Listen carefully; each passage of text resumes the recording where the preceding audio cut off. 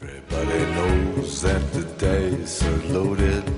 Everybody rolls with their fingers crossed. Hey Buns, how's it going? Before we get started, I just wanted to say, if you or anyone you know has an interesting story to tell or you think would be good to talk to on the show, let me know. Podcast@buns.com.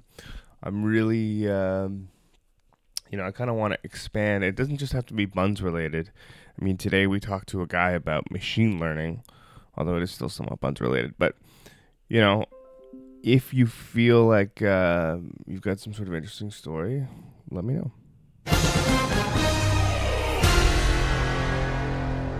Welcome to This Week in Buns. My name is Buns. Koji. I'm here with Callie B. As Hi. always. So, let's jump right into it. I'm trying to avoid getting into the links that are Halloween themed because there's still a few lingering Halloween ones. Well, I actually have a couple of Halloween related ones I was going to talk about at the top of the show. So do I. So I'll just... Let's do those real quick. We should just get those over with. So the one that I saw that was really cool was someone was trading a League of Their Own costume. There's no crying in baseball. Yes, exactly. Marissa had posted that she has a League of Their Own costume, and it looks pretty good. Doesn't include bat and glove, though. So if you need a costume for next year and you want to be like really ahead of the curve, grab it. Like super prepared a year in advance. Yeah. Okay, but that's the only Halloween one that I've got. So if you've got others... Well, so the one that I saw, I didn't see it until after we were done recording the podcast, or I would have mentioned it. Kate posted in Buns Trading Zone, "Yo, Buns, once upon a time, I asked for your help finding an inflatable T-Rex suit. Today, I walked home along Queen West in that T-Rex suit. Did you snap a pic? I'd love to see them. Bonus upside down pic taken before my walk." And the bonus upside down pic is a picture of her in the inflatable T-Rex costume, quite literally upside down, I think on one of those like aerial yoga, they have those like hanging fabric, pieces of hanging fabric. So it's like upside down, like legs spread. It almost looks like this T-Rex is pole dancing. That's fantastic. But on closer inspection, it's fabric. And then the comments in this are amazing because some of them are just like, "Oh, I saw you. It was amazing." But then a bunch of people posted videos that they'd taken of possibly her, maybe someone else in an inflatable T-Rex suit, because you can't tell who's in there. But there's like a couple photos and like 5 different videos that people took. One from like someone like recording out of like the second story window of the T-Rex across the street and like it's just people who had been like recording this thing everywhere. That's fantastic. So even if it's not her, there's still a bunch of hilarious videos of someone, possibly this bun, wandering around in a T-Rex costume. Yeah, those T-Rex costumes it's amazing. Are always great. I really wanted one this year, but I was Pizza Chew instead. Oh, it was which was still great. That was good. That was really good, though. I wanted to be a pun. I do love the T-Rex costumes, though. They're hilarious. I love the videos online of them just like doing... normal things. It's the best. There's a yoga T-Rex. There's all sorts of them. Yeah. Anyway, so what there other was Halloween stuff you got? Well, you know what? This one's not entirely Halloween related, but it was posted on Halloween. Okay. This girl, Sarah, who actually I've been following her on Instagram for a while because she has an Instagram account called Chip Rich. And she literally, it's all reviews of different weird chips. And she trades buns who go on trips for, like, if you go on a trip somewhere, they have weird flavored chips there that you can't get in Canada. If you bring them back to her, she will trade you for them and she will review them on her Instagram. And she had posted a bun success story saying, like, "Buns, you've done so much for me this year. You've really allowed me to transform into the chip lifestyle coach that I always knew I was. So thanks to this community, I met a lot of hilarious, creative people like Alexandra." And there's a link to Alexandra, who had traded her a photo shoot for some goods. So she's basically doing a shout out to Alexandra, saying like, if you need someone to take like rad photos of you, you can trade her. She's a bun. That she, for this photo shoot, is wearing a Chip Rich shirt that she got made, holding a bag of Flaming Cheetos, and then she made herself like a tiara crown out of chips. And it's like Doritos and Flaming Cheetos made into like a flaming chip crown, which is amazing. That's pretty awesome. It's so good. And she just like reviews all the weird chip flavors. So, you know, if you guys go traveling and you find some weird ones, bring them back for Sarah, because she's pretty rad. And she like trades on buns for weird chips all the time. Well, speaking of traveling, Avi posted in Buns that he needs help unlocking 20 iPhone 4s with Bell Canada. 20? Yeah, because he apparently works with one of the largest medical providers within Syria, UOSSM, and is taking the phones with him for the medical providers to use. However, they're currently locked and he needs help unlocking them. So if you have any of those unlocking skills with a Z, find Avi or go to the Buns Podcast Zone, click on that link and help him out. That's weird. I missed this. I did see someone else. I wonder if it was the same thing. I thought it was just one phone, though. I saw someone who was trying to unlock a phone from TELUS, and you can just call TELUS and get them to unlock it, but that is kind of expensive. I think it's $50 every time you want to unlock something. Right. So yeah, if you want to help this guy out for cheaper than that, they could maybe do a trade with you. It's for a good cause. I actually have a lot of, there are a lot of like charity things on Buns this week, actually. Oh, cool. Okay. One of them, Steph posted on the Main Zone that she's ISO some kind-hearted buns to help her out, because every year she collects McNopoly food stickers to give to a homeless man who resides in her area. This year, she'd asked her office if they had any unwanted stickers they wouldn't mind donating. And today, she almost cried when she received not only a bunch of food stickers, but also a stack of gift cards from the people in her office.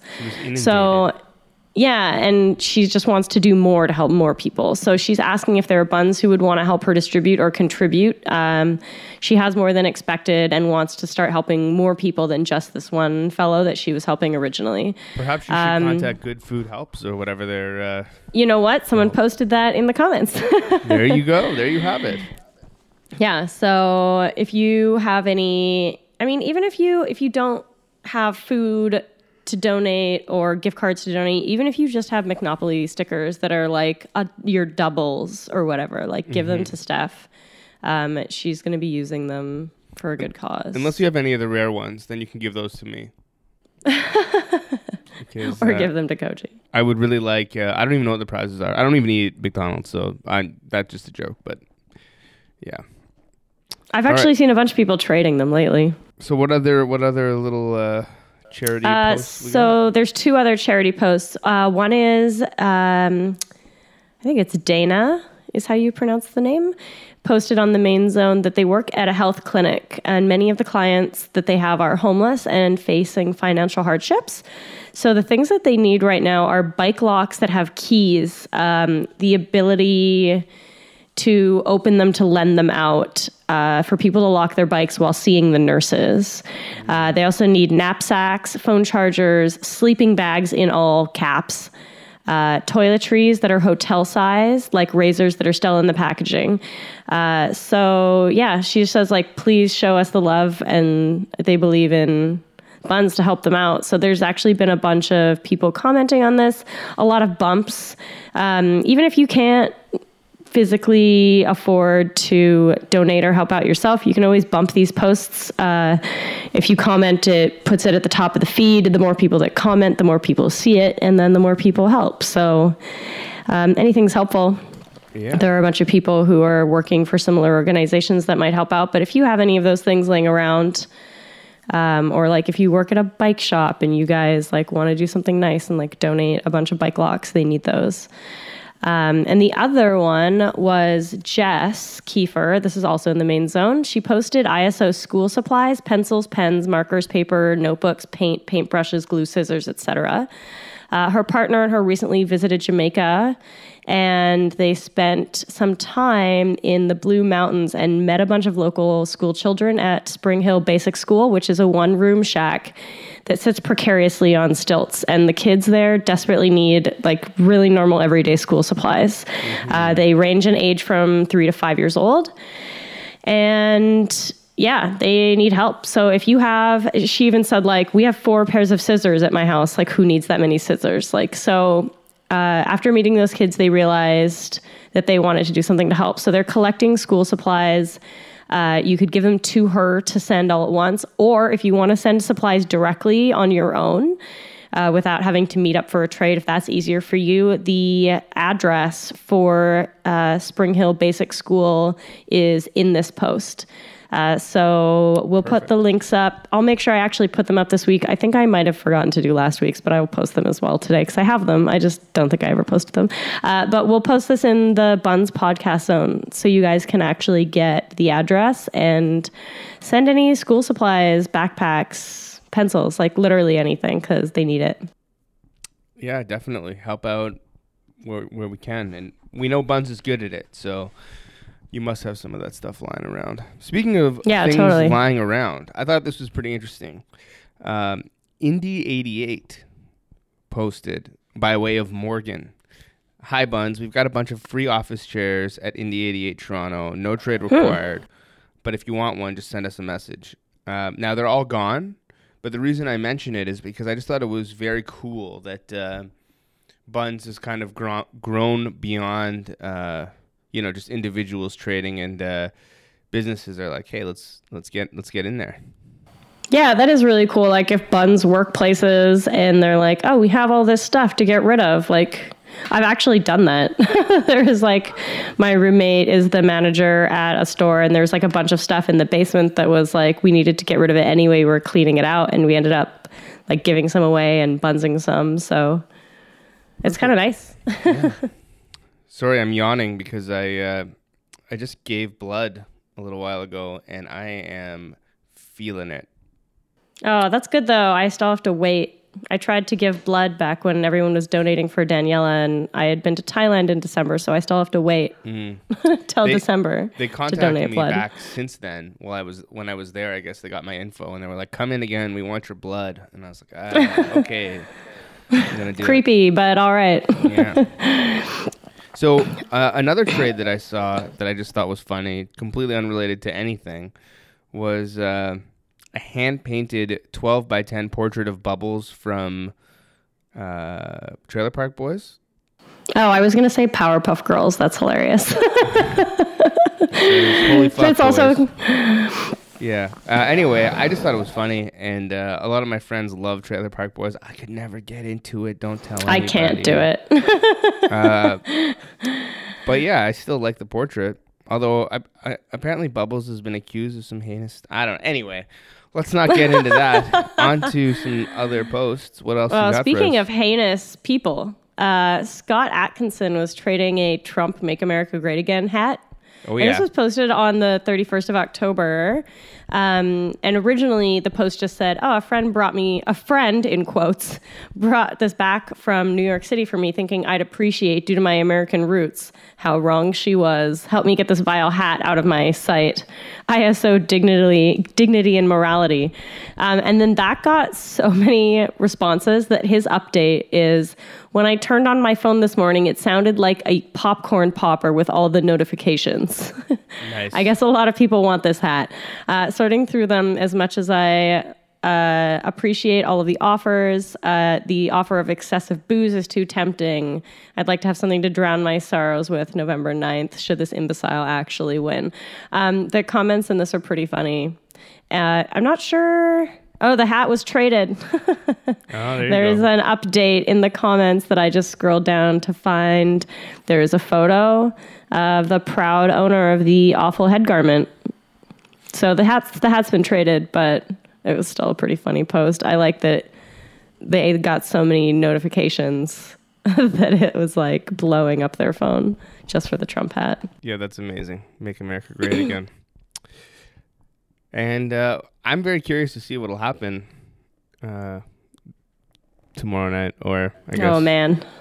Wednesday morning. Who knows? I mean, it'll affect you more than it'll affect me, I think. That's true. But I'm still curious nonetheless. Okay, so the last post that I have is one of my favorites, actually. So Marianne writes, every year my cousins and I do this whole white elephant gift exchange thing. This was one of mine too. Oh, yeah. I love this one. It's so good. Since our families are a little unique, we also do themes for them. So 2009 was nostalgia, 2010 was bad puns, 2011 was countries, etc., etc. And then what is 2016's theme? Buns. We're all starting out with 6 tall cans and gifting whatever we can trade for them.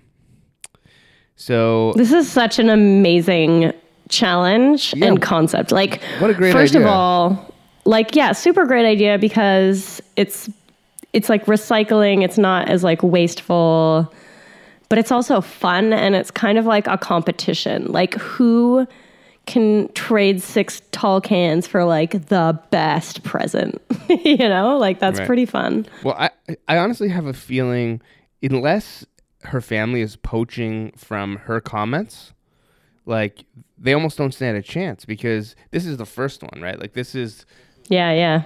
Right. So like if you saw a second one being like, hey, my family's doing this thing, you'd be like, I already heard this.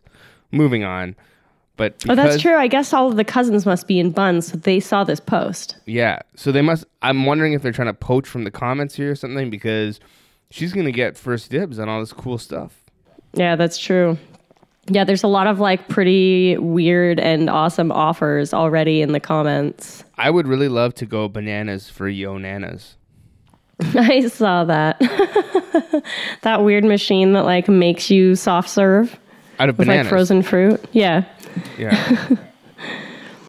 Oh, she already has one. What? Yeah, well, she has one, but that doesn't mean she can't trade for one for a present. Oh, fuck. I want a Yo Nanas. Well, get on it, because Bryn has one. Out there have a Yo Nanas. I am. Just poach the one from this post. I am this person so has interested. But yeah, like I love this idea. I like almost wish that I was in Toronto so I could like organize this with my friends as well. I think it would be pretty funny to like see what everybody could get for their 6 tall cans. I do like that they're all starting with the same thing, and they're not just trading whatever they have in their house. It's like it's an equal playing field, you know? Yeah. They're all starting with 6 tall cans. So I don't know did you see all of the tattoo posts on Buns this week? I only managed to save one of them. No, I didn't. But for some reason there were like 3 I don't know what happened this week, but suddenly 3 different people that do tattoos needed people to do tattoos on. So the one that I have saved is, I'm not sure how to pronounce it. It's either Fion or Fion. Was urgent ISO skin to stab free stick and poke tattoo if you can come to my studio at 6 today. And it'll be photographed for a magazine article about stick and poke. And it's this person actually I've seen on Buns before. Their Instagram name is Sad Stab, which is the part that I recognize. And their stick and pokes are actually great. Like they look like really great. They don't look like a shitty stick and poke that like your drunk friend did. Like they look like professional tattoos. Mm-hmm. And they're doing it like in like a tattoo studio. And they're great. And I feel like, I wonder if,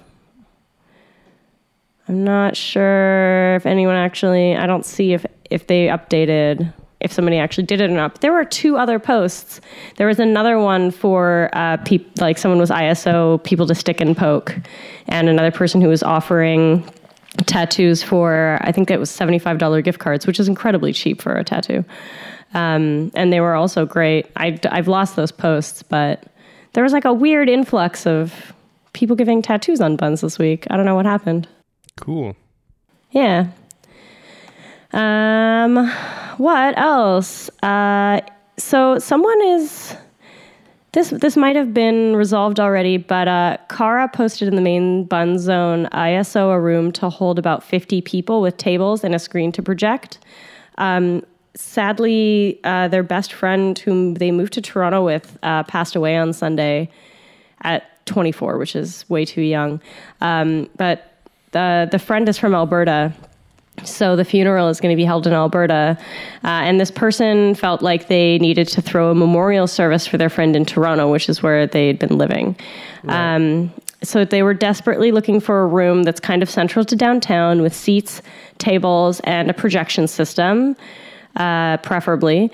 They only need it for an afternoon. So if anyone knows of a place that Cara could use for this, the links are going to be in Bun's podcast zone. You could also just search for Cara in Bun's trading zone. There are a lot of good suggestions. But if you are someone who either knows of a place or maybe you work somewhere that you'd like to donate, Cara is a student with no money.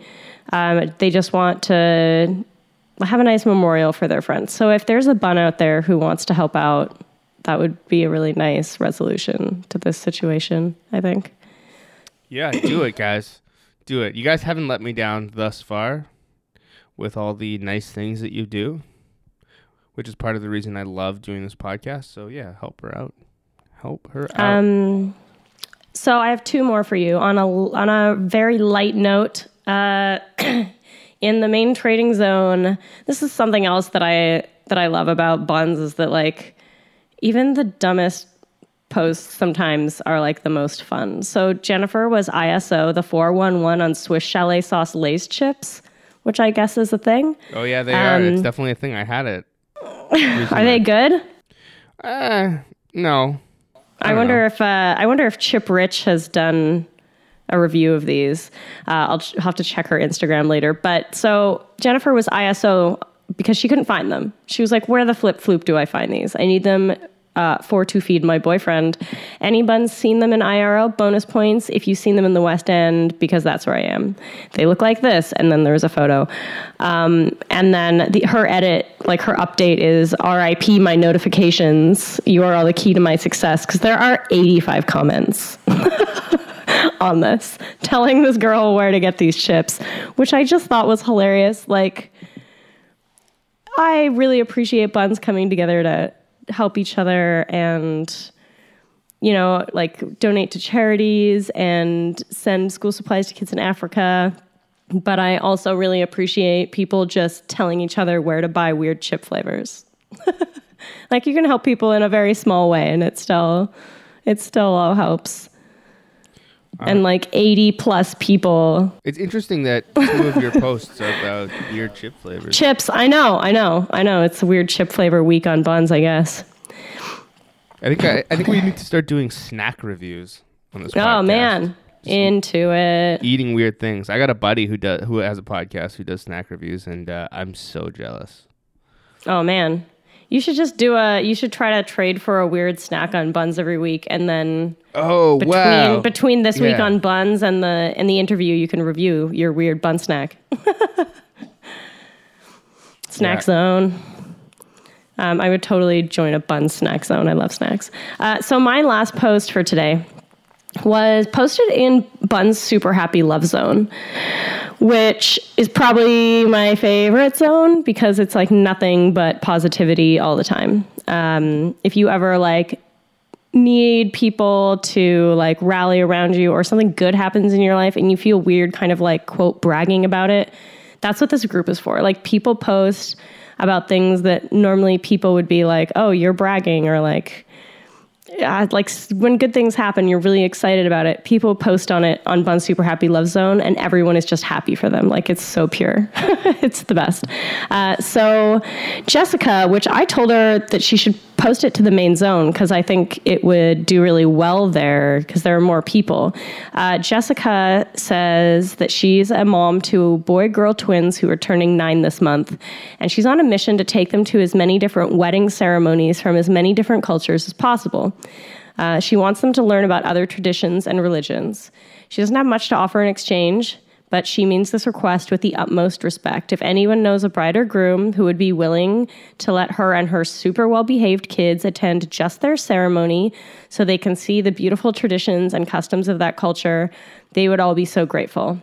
She made a short little YouTube video about it, with a link is in the comments, so you can check it out if you got a second. So if there are any Buns out there who either are having a wedding or know someone who's having a wedding, she wants to take her kids to as many different cultural wedding ceremonies as possible. So hopefully she'll post this in the main zone, but otherwise join Bun's Super Happy Love Zone and hit up Jessica. I think this is a really nice idea. Yeah. Or just join the podcast zone and click on the links. But I guess you have to be part of the zones to see them, though, right? You do. Yeah. Because they're all private. But I mean, whatever, join Bun's Super Happy Love Zone is the best group. Like, just join it, guys. You won't regret it. It's a little too happy for my tastes. I don't know. Oh, please. It is super happy. Yeah, and loving. I don't really... Anyway. I mean, even the name of the group is in all caps. Yeah, they seem really excited about it. All those... Not into it. Such a downer, Coach. Oh, yeah, that's me, for sure. Yeah. Okay, well, is there anything else on your list there? I think that's it. I mean, yeah. Sweet. That's kind of it. All right, for this if you guys week in Buns. find anything that we might have missed or are curious and want us to talk about some posts, hit us up in the Buns podcast zone. Up next, I have an interview with Christopher Barlas, who is a developer in the Buns office. He is a quote-unquote machine learning expert. If you don't know what machine learning is, you should probably listen to the interview. And if you do, and you're curious when our robot overlords are going to take us over, you should also listen to the interview. That'll probably be a cool interview. Chris is great. I actually, my weirdest buns trade, my most extreme buns trade ever involved him. Oh, nice. And a friend of his. I actually buns traded them my car for the weekend. To total strangers. I did not know them at the time. Yeah. And I lent them my car so that they could go up to a cabin for the girl's birthday because their ride had fallen through, which was super weird. My friends were like, "You're lending your cars to strangers?" And I was like, "Yeah, it's Buns." And then I was like, "It's incredible." I'm maybe too trusting, but they gave me my car back. Everything was fine. Yeah, and I mean, Barlas works at the Buns office. It's pretty... I don't think he did at the time. This was like a year ago. I was going to say, you can find him if you need to, but... Yeah. All right, well, until next week, guys. Keep on bunsin'. Yeah. Bye. Too much shit in your apartment? Get rid of it today on the Buns app. Available in the App Store, Google Play Store, or online at buns.com. The interview this week is with Christopher Barlas.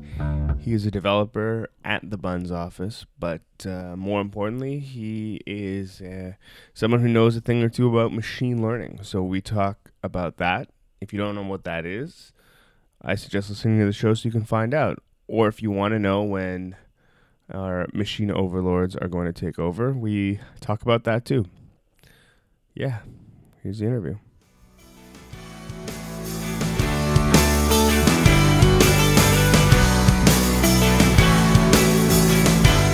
I am here with none other than Chris Barlas. None. Some of you might have heard of him because his name has been mentioned quite a few times in a few of these more recent Buns articles. But before we get into what you do, let's just talk about Buns for a little bit, because I understand that you have a bit of a history with Buns. Yeah, you want to hear that story? Yeah, let's start there. We'll start at the beginning and then work our way to now. Like how did we get here? Okay. Are you going to edit out all the ums? Yeah, kind of thing? Okay. Don't worry about it. I've never done this before, but me either. Not really.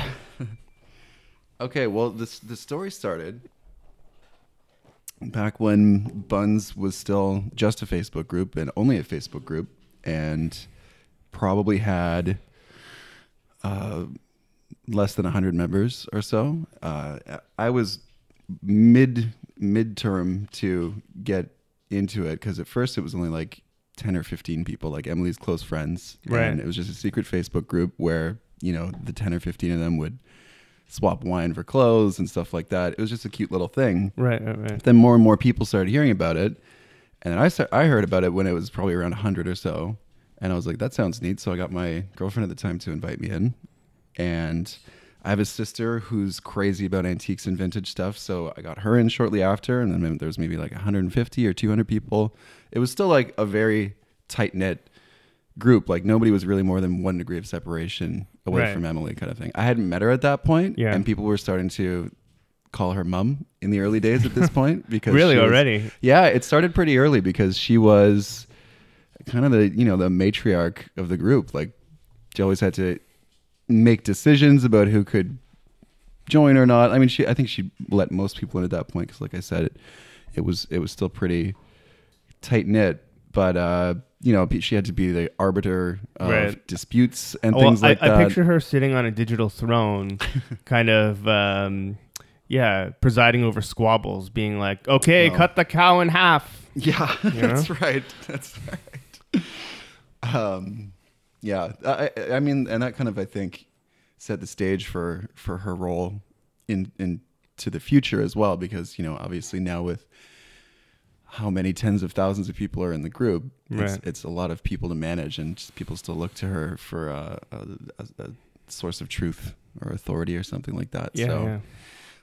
Anyway, to fast forward a little bit, we were in the group. My sister was happily doing trades and that kind of thing, and she's a product designer. She works at a startup called Format now, and she's a product designer there. And I am a developer, which is why I'm here talking to you. Right. So one day, there was early murmurings, like once the group started to really get big and the Facebook group started to get unwieldy, there was the first couple of scratchings of people being like, you know what, this would be really good as its own app kind of thing, instead of just this chaotic Facebook group where you just have to rely on luck and there's no searching and any of that kind of stuff. So my sister approached me. Her name's Lauren. Lauren approached me and said, "Hey, I'm a designer. You're a developer. We've done all kinds of stuff. We worked together in the past on all kinds of different things." She was like, "Why don't we approach Emily? We don't even know this girl, but let's, just be like, hey, we have the skills. We really are in love with this idea. So let's start getting kind of a prototype together." So we decided it was going to happen at the first Buns swap meet, the first in-person one. And it was at the Great Hall. A bunch of people came out. My sister actually had a little table full of stuff. Oh, nice. And we literally just walked up to Emily and we're like, "Hello, like we're avid Buns users. My name's Chris, my name's Lauren, and we have already started to work on a very early rough prototype of like a wireframe app kind of thing." And she was immediately suspicious of us. She was just like, "Okay, you can't just really do that." And we were like, "You know what? We didn't even really think that this was." So Emily was obviously a little bit guarded because these two strangers came up to her and were like, "Hey, we're already working on the app that we didn't even approach you about yet," kind of thing. So I think it was probably my approach that was a little bit too presumptive, I guess, that she would just be. Well, I think it's also maybe a little bit of a Buns mentality. Very much of Buns is like super DIY. Right.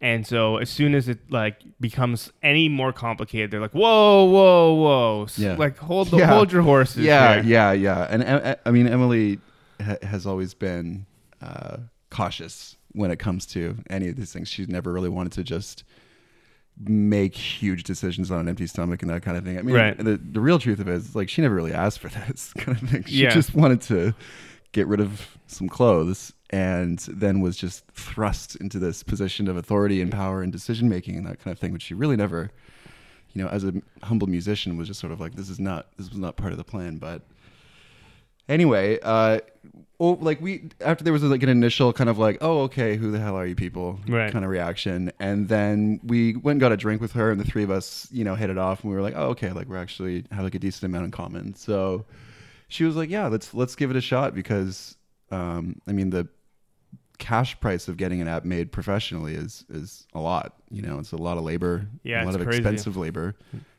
Everything takes longer than you think. There's layers and layers and layers and layers to it. So the fact that we were able to just start kind of bootstrapping it for free using community sourced, resources and that kind of thing. So Lauren came up with the first logo, which was like a little cute stylized troll head, which was actually really, really great. We should bring it back. And I started to put together like a node, an app. Basically, I put together a server and I put together a client. Really, really rough, really primitive, and we were kind of off. But then I was running my own business at the time, and that got very, very, very busy and very hectic. I was running a small creative agency with a couple of other people, and like, you know, when you're that small, you're doing everything, like long hours, sacrifices, that kind of thing. And Right. just got to a certain point where I hadn't worked on it in a little while, and I was like, listen, guys, I can't do this for free right now. Like, it's actually like, it's too much time. It's distracting from my main, you know, kind of goal that I had at the time. So I was like, let's just kind of like park it Right. for now. Yeah. And without a monetary plan for Buns, it's hard to justify spending a lot of time building an app that, Yeah, you know, won't see any return. that's true. I mean, So- that's still our... Right. Because I mean, I assume that if at a point you had been building, say, another app, something totally different, you know, the next Uber or whatever, and you Sure. could see that if I finish this app, I could potentially live off of it. Then they're probably more of an impetus to be like, okay, let me put some other stuff on hold. But Oh yeah, definitely. That would be ideal, you know, for it to have sort of an end in sight. And like, yeah, just like realistically at the time, like the amount of hours it would have taken to get an app to a point where it was even usable or enjoyable to use or anything like that. You're talking like hundreds of hours kind of thing. And I was just like, Right. I felt overwhelmed, and that is that when these crazy kids and their other trading app Right. kind of swooped in. yeah. So like we parked the app as it was. Like, it was just in a rough prototype state, and like we had a little splash page up and a MailChimp mailing list. But Right. like we had like a few hundred people that were interested, like from the get-go. Like, people were really, really into the idea initially. Yeah. And then Emily got I don't know, emailed or Facebook Lauren and I and said, you know, hey, I just got this email from this dude. I have no idea who he is, and he wants to meet with us. Right. And I was like, in my experience, in my career, short as it has been so far, I never turned down a meeting Yeah. for any reason. Conversations are free. Right. And I always just like to, Nothing to lose. you got nothing to lose. you know? Information. And of course, Emily was, you know, suspicious as she is. She's like, I don't know. yeah. Who are these people? And I said, hey, like I said, meetings are free. So we went down to their office and we met Sash and we met the whole team. And we had a really, really great conversation. They were like, who are you? Who are we? And it just turned out that we were doing really, really, really similar things in a really similar space. And we kind of had both halves of the scarab from Aladdin. Right. Yeah. Essentially, what is Buns now? They Is- had a piece. You had a piece. That's right. and you We sort had of put one it half, together. like we had a strong community built around this idea, and they had been working really hard on this product. And we were like, literally, like when we started going over like what they had done and what we had come up with, we were like, this is the same. Like, the designs looked pretty much the same. Right. The, you know, UX looked pretty much the same. The flow, the idea behind it, and everything like that. So to me, it was a no-brainer, and I was just like, yep, this sounds great. Like, we should absolutely pursue this relationship. And left the meeting, and, you know, Emily, we went and had a beer afterwards. Emily's like, I don't know, you know, Yeah. just being cautious as usual. So that was kind of the last I heard of it. I went back to, you know, working on my agency with the other guys, and my final thought on it was like, we should absolutely, you know, just see where this could go. Yeah. And then a few months went by, and Lauren and I never really heard from Emily, and we were like, man, I wonder how that all turned out. And then the next time I saw her was visiting her at the new Buns office, where she was now working as the Yeah. marketing, you know, director or art director. You know, she's a million different things, but Yeah. yeah. So then I guess that was that. And shortly after, so she'd been doing this, not like really in secret, but like, you know, she'd just been checking this thing out for herself kind of thing and starting to get involved. And I think that's around the time that that was the first time I met Dave Morton as well, because it was at that, you know, shared space in the startup space or whatever. Right. Yeah, and then what ended up happening was they were looking to grow their development team by one, because their product designer was also their lead JavaScript developer and was wearing a lot of hats. Right. Burning the candle at both ends. That's Rajab. He kind of just needed backup, and I got an email being like, hey, we're looking to grow the team, and Emily wanted you to be, have first crack at it because like you were there in the early days, and you have experience with this whole idea. We just want to like float it out there. And again, I was working on my small business at the time, and I said, I'm really not interested in leaving. I've got all this time and money invested into this other thing, so more time than money. But I was just sort of like, yeah, it's not going to happen. Like, it's not the right time for me. I've got my own thing going on. But in the spirit of always taking a meeting, because conversations are free, I came down and I talked to Sash and to Rajab, and it was awesome chemistry, good click right away. And they were just telling me about what they're doing and what they had coming down the line and the kind of work that I could be doing for the app, which was, and still is very, very ambitious and very technically challenging for me. And it was just the right time. So I left that meeting being like, I am absolutely taking this, and I can't wait to go work on a product somewhere instead of in the advertising world, which is where I had all my previous development experience. Nice. Yeah. And now you're here. Here I am. So I read in the article, or several articles, that you are a machine learning specialist. Yeah. Now, let's pretend I don't know what machine learning is. Okay.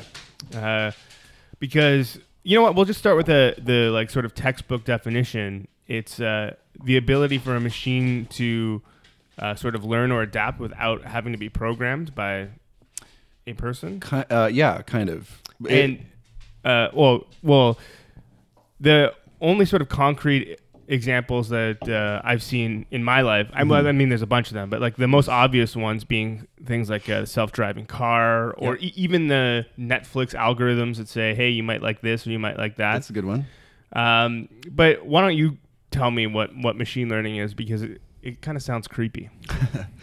Yeah, it does. It's not as creepy as the idea of like AI, artificial intelligence, although they're close kind of cousins, but machine learning is actually quite a bit simpler. And your list of examples was really good. Like obviously Netflix is using machine learning, Microsoft, Google, Amazon for sure. They're one of the biggest resellers of machine learning APIs and that kind of thing. But so what it is in its most black and white terms is an algorithm or a piece of software that learns from data that it acquires while running and becomes better at whatever it was programmed to do to begin with. So in the case of Netflix, it could be like a recommendation engine, and it might have like a set of parameters. It's like, okay, people that like comedies are going to like Adam Sandler movies. Right. But then over time, Netflix is recording all the data of what people who actually do watch Adam Sandler movies go on to watch. And then they feed that data back into the algorithm, and it becomes better at what it's doing for having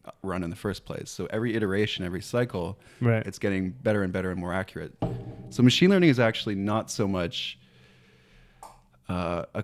well, I mean, it is a computer science thing, but it's mostly a statistics thing. It's about taking huge swaths of data and kind of trying to make predictions based on that data, which is something that statisticians have been doing forever. But then when you bring it into the computer science world and add like, algorithms and logic to it, you can end up with something really, really powerful.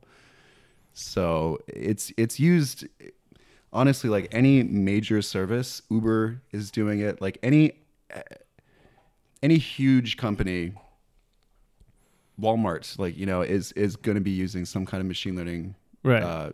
And I guess the idea is that it's constantly reinterpreting what what it's feeding itself, I guess. Or that's right. It's looking, I guess it. Hold on. Let's reset for a second. It needs a mass amount of users, though. It's not functional if there's only. You need a lot of data. Not a lot of users. Okay. Well, in the examples that we provided, like Netflix, for example, you would need a lot of people using Netflix for it to come up with new recommendations. Which there are for sure. Yeah. Yeah. Because the more data, the better. Like the more data you have, and the cleaner that data is, and not so much subject to things that are ambiguous or whatever, but like really like hard data where we know that Koji is like in his 30s and he lives in Toronto, Ontario, Canada, and he watched this movie and then this movie and then this movie at this time of night, you know, and like you can get really, really granular with the data, and it gets to the point where they don't have to program you into the system. They just run the numbers. Right. And they know what your neighbor who's exactly like you is most likely to do on the Netflix app as well, kind of thing. And it's just shockingly effective. It's kind of a no-brainer. It's a really, really simple concept when you boil it down. Well, okay, so you mentioned that Amazon is a big provider of machine learning and that they have a lot of APIs that people can use. Now, for people who don't know what APIs are, it's essentially the thing that allows people outside of Amazon to feed information into or pull information out of, or even just make communication with Amazon's, in this case, machine learning servers, or it could be other sorts of things. But so if Amazon is providing machine learning for somebody else, how exactly does that work? Well, they're a really fascinating company in general. I think their CEO, Jeff Bezos, is basically hell-bent on world domination. Like, it seems like he wants to be the provider for shipping logistics, for new product creation, for internet infrastructure. It's kind of crazy because they were bankrupt at one point. Yeah, they were a broke bookseller. Yeah. People didn't think he was going to make it. You know, there's like, you can't sell books over the internet. And he said, watch me. And at that point, you know, the kind of infrastructure they were working with, like it's basically like you're talking like a glorified GeoCities page. You know, their site was like static, dumb, had probably like a text string search, no recommendations, no user profiles or anything like that. It was just like a static site practically, you know, with like obviously database and stuff like that, but very, very primitive, very simple. And that just ended up being a success because it turns out people really loved buying books online. So that went off. Yeah. And now they almost have no competitors. I mean, the only other competitor, like maybe AliExpress, maybe. Yeah, but I mean, even they're working in different markets and stuff, like Walmart.com, I think. And like there's a few e-commerce, there's a few already big box giants that are taking their business online, but nobody's doing it like Amazon. Like it's truly, truly crazy how much power is being concentrated. Right. And with all I guess it's just more learning too, because absolutely. So yeah, to bring us back to that, basically what they have done is they put massive amounts of R&D, internal research and development, hired the world's smartest engineers, like away from the world's best schools, and got them to. The dog is just going crazy for this rubber ball. Oh, Kiba.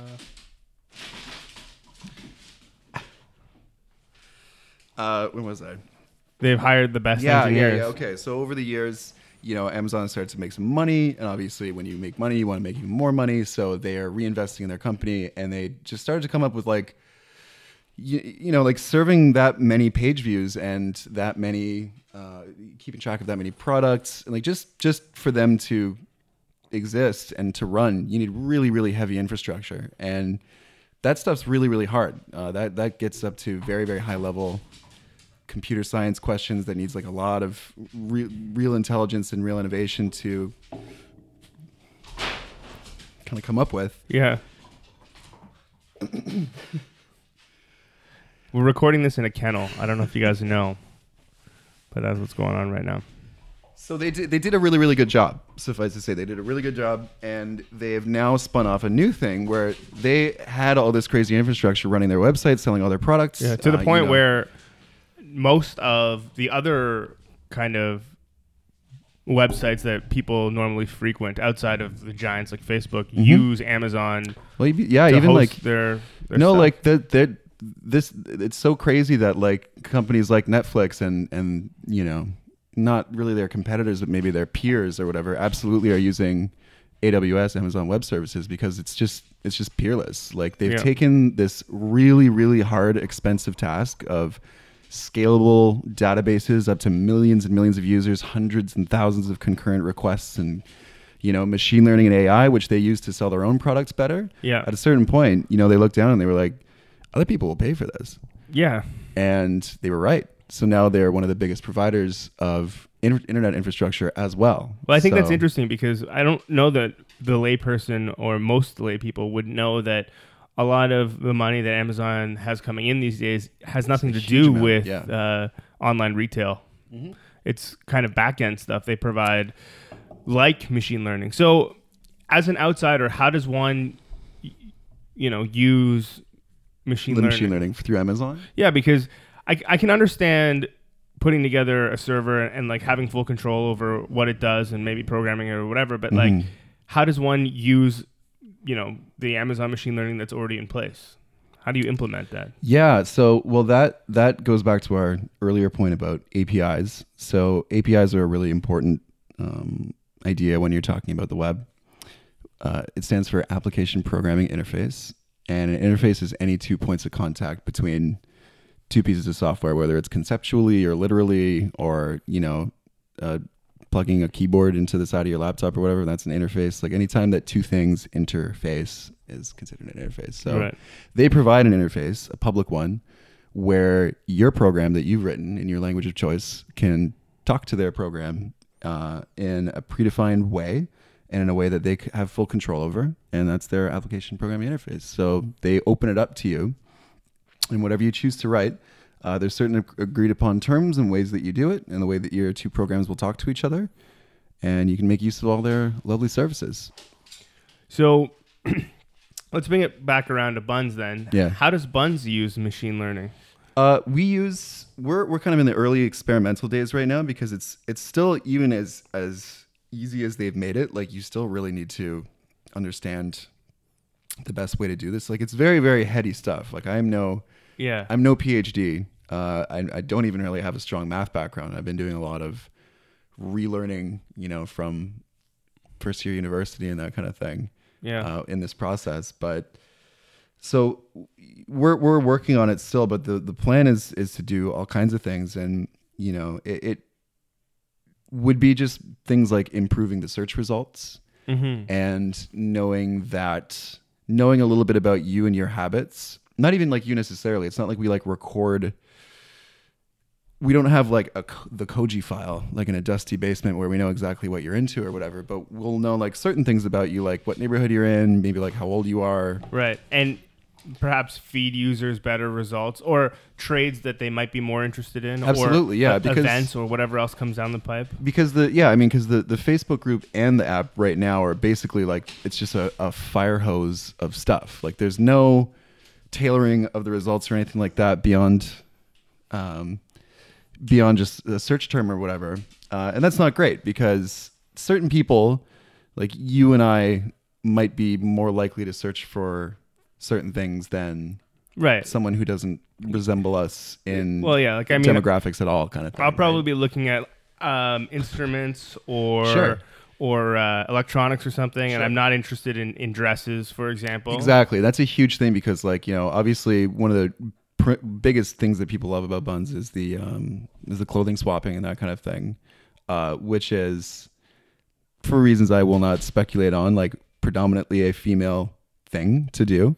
And a lot of the time the dudes come on and we'll see just tons and tons and tons of sundresses and that kind of thing, which is all well and good, but it's like, if you're not interested in that, we don't want to bore you by showing it to you over and over and over again. We want to show you stuff you're actually going to like. So the idea would be to kind of use people's history, like what you've searched for, the stuff you've clicked on, the stuff that you've liked, take all that data, and we're going to start, recording it. And it's not like in a creepy database-y sort of way. Like we cut off any personal information, and we're just like, a person who's like this clicked on this. Applied to generalities. That's right. Age groups and all kinds of stuff. Like even all kinds of stuff. Like, we're not trying to be, reductive or anything like that. But people who are similar are often into similar things, kind of thing. And you can draw trends, right? And it goes back to like, what Adam Sandler fans end up watching after they've watched his whole catalog. And very often it's something pretty similar. So yeah, and I understand that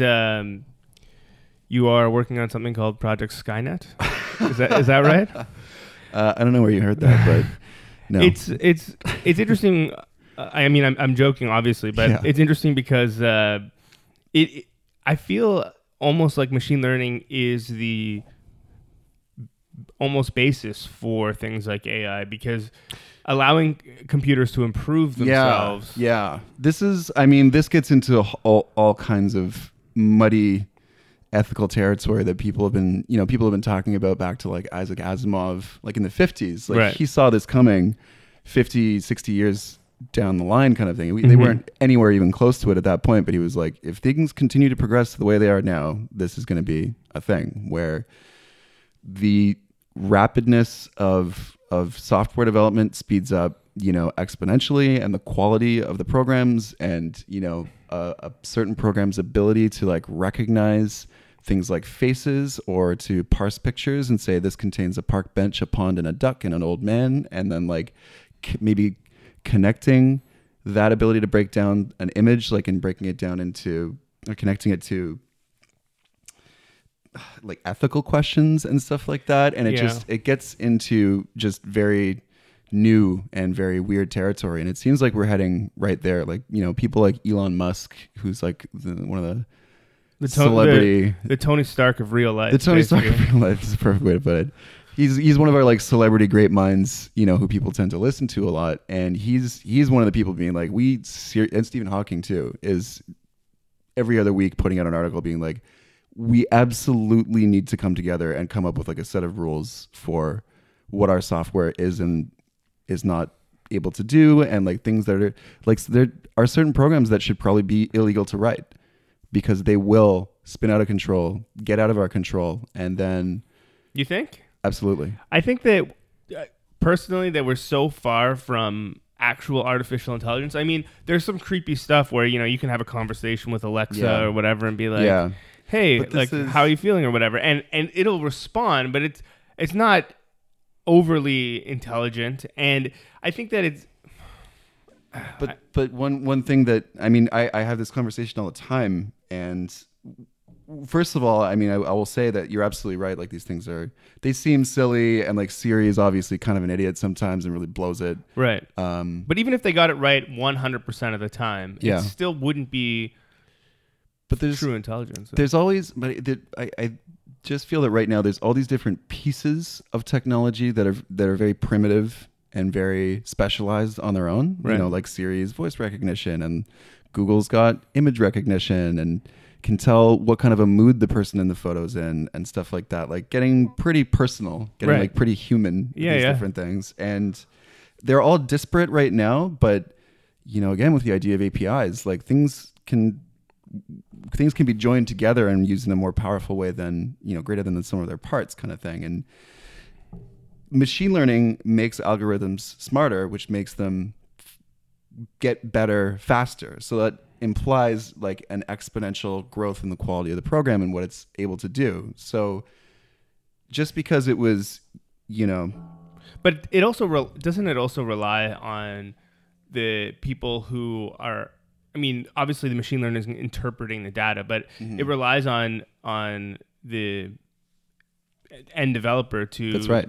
to properly but properly use that data. Use it, you still have to. A person still has to write the algorithm. Right. And I will also say for now, because code can be transpiled and generated by, like code gets generated by computers all the time right now. They're dumb now. But that information needs to be used. I mean, the fact that I watched all these movies after watching a bunch of Adam Sandler movies, like let's go back to that. Right. It has to be applied. I mean, someone has to say, okay, so for everyone who watches Adam Sandler movies, let's feed them this, right? Yeah. So it's still up to some sort of human interpretation, right? It doesn't just go wild on its own. Well, it's like Netflix still recommends shit to me, so it does, yeah. And we're still in that early phase right now. But I would implore you not to be so dismissive just because Netflix blows you recommendations sometimes right now. Like there's all kinds of factors at play here, like the exponential growth of these things, the fact that we're really bad at forecasting the future for the most part, and we tend to think things are way further off than they really are. Like, for instance, it took until when did Deep Blue beat Garry Kasparov? Was that 97, I think? Somewhere in there. Yeah, somewhere in that vicinity. That was a big deal. And that took a supercomputer. 1997, things were very different computing-wise. And they took a supercomputer like the size of a room to beat the world's best chess mind. But it did, because it just basically came up with millions of iterations for every move and then was like, this is the most sensible. Right. And at the time, a chief computer scientist at like Carnegie Mellon, I don't remember, like MIT, Right. said, well, that's all well and good for chess because it's this iterative, game of finite possibilities or whatever. But he said it will be at least 100 years before a computer can beat a human player at the game of Go, which is that really complicated game that like really relies on strategy and intuition and that kind of thing. Yeah. And then 15 years later, a machine learning algorithm beat the best human Go player in the world after 15 years. And he said it would take 100. Well, Because machine learning was the wrench in the plan. He didn't consider machine learning. He was looking at it as linear growth of computing power. But machine learning made it logarithmic, exponential. But in all of these instances, even Jeopardy, well, Jeopardy is a kind of a weird example. Although, did the machine win at Jeopardy? I don't remember. I think it... Watson? I don't remember. I think... But even with all these things, games, I think, are an interesting thing because there's a defined set of rules. You can do this, you can't do that. Right? So... They're perfect use cases for algorithms. Right. Absolutely. So like it's easier to define what the the parameter for the computer is, what it can and can't do. Whereas like proper intelligence and operating within the world, fooling people, as it were, seems a little bit more. Well, I would say that we're probably pretty close within a couple of years, a handful of years, maybe 5 at the most of. What the famous Turing test is. Yeah. Obviously, like if you were just typing into a terminal and you were having a conversation right now, chatbots that like try to sell you sex on Skype and that kind of thing are obviously brutal and very, very bad. But Microsoft just, they made their teen girl chatbot who learned from people's input and then became horribly racist and suicidal also. If you don't know what Chris is talking about, I implore you to Google it because it's pretty funny. Yeah. So Microsoft has actually, I mean, this is just another web infrastructure thing that once Microsoft gets it really crackerjack, they can start selling it kind of thing, which is their obviously whole ethos as a company, a corporation.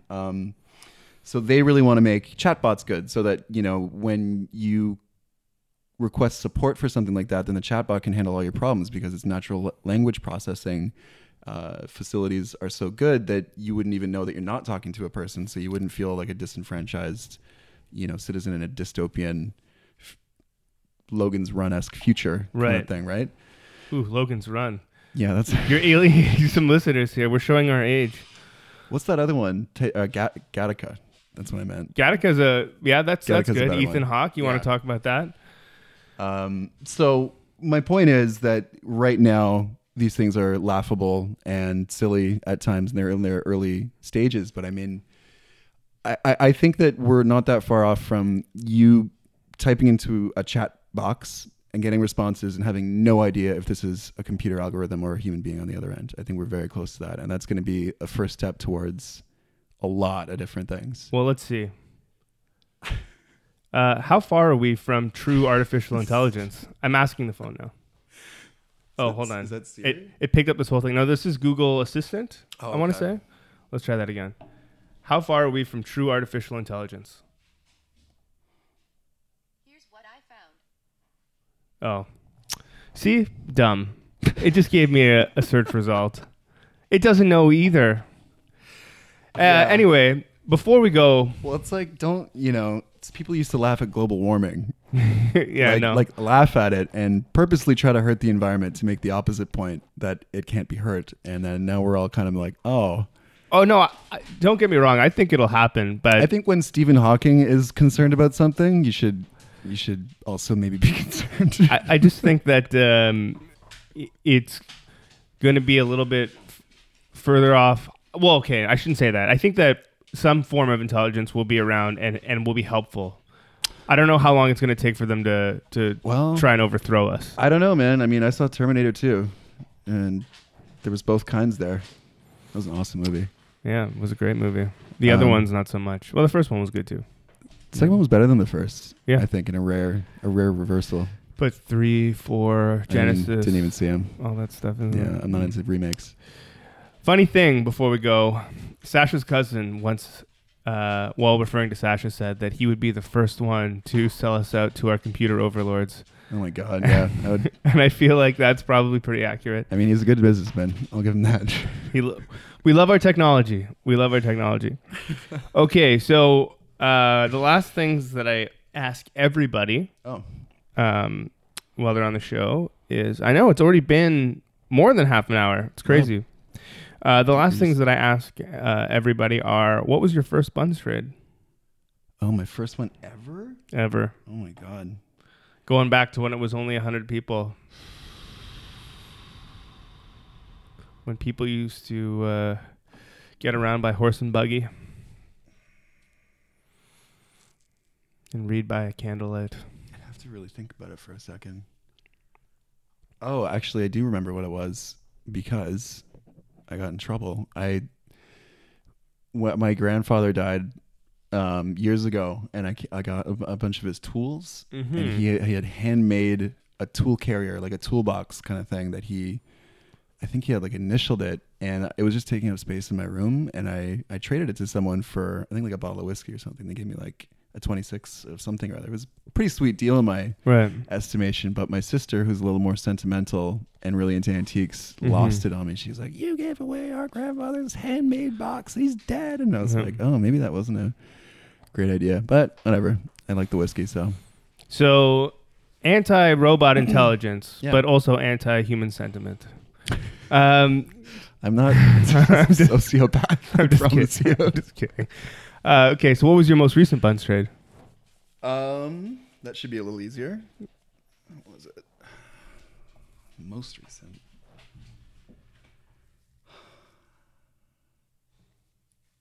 I had a girl. I was like her 5th buns trade of the day. Woo. Yeah, she was very, very busy that day. She came in all the way from the Scarborough beaches and drove all the way to me at Roncesvalles, and then she was going up to like Scarborough after that or something. All over the place. And I got rid of a computer monitor that I didn't need anymore, an old LCD that was a little too big for my desk, and she gave me a bottle of whiskey because I have very well, if you ever finite tastes. If you ever need any more whiskey and have other monitors, that computer that I've been using is seriously lacking a monitor. That TV in there is from, I want to say, 10 years ago, if not more. Oh, wow. Does it even have HDMI and stuff? Oh, yeah. Oh, okay. Yeah. It's not that old. Well, no. I got it my second year of university, I want to say, which, let's see, was... 30, 40 years ago at this point, I guess. Yeah, honestly. 1971. 13 years ago. 13 years ago. Okay. Last question. What are you ISO other than whiskey? Short list.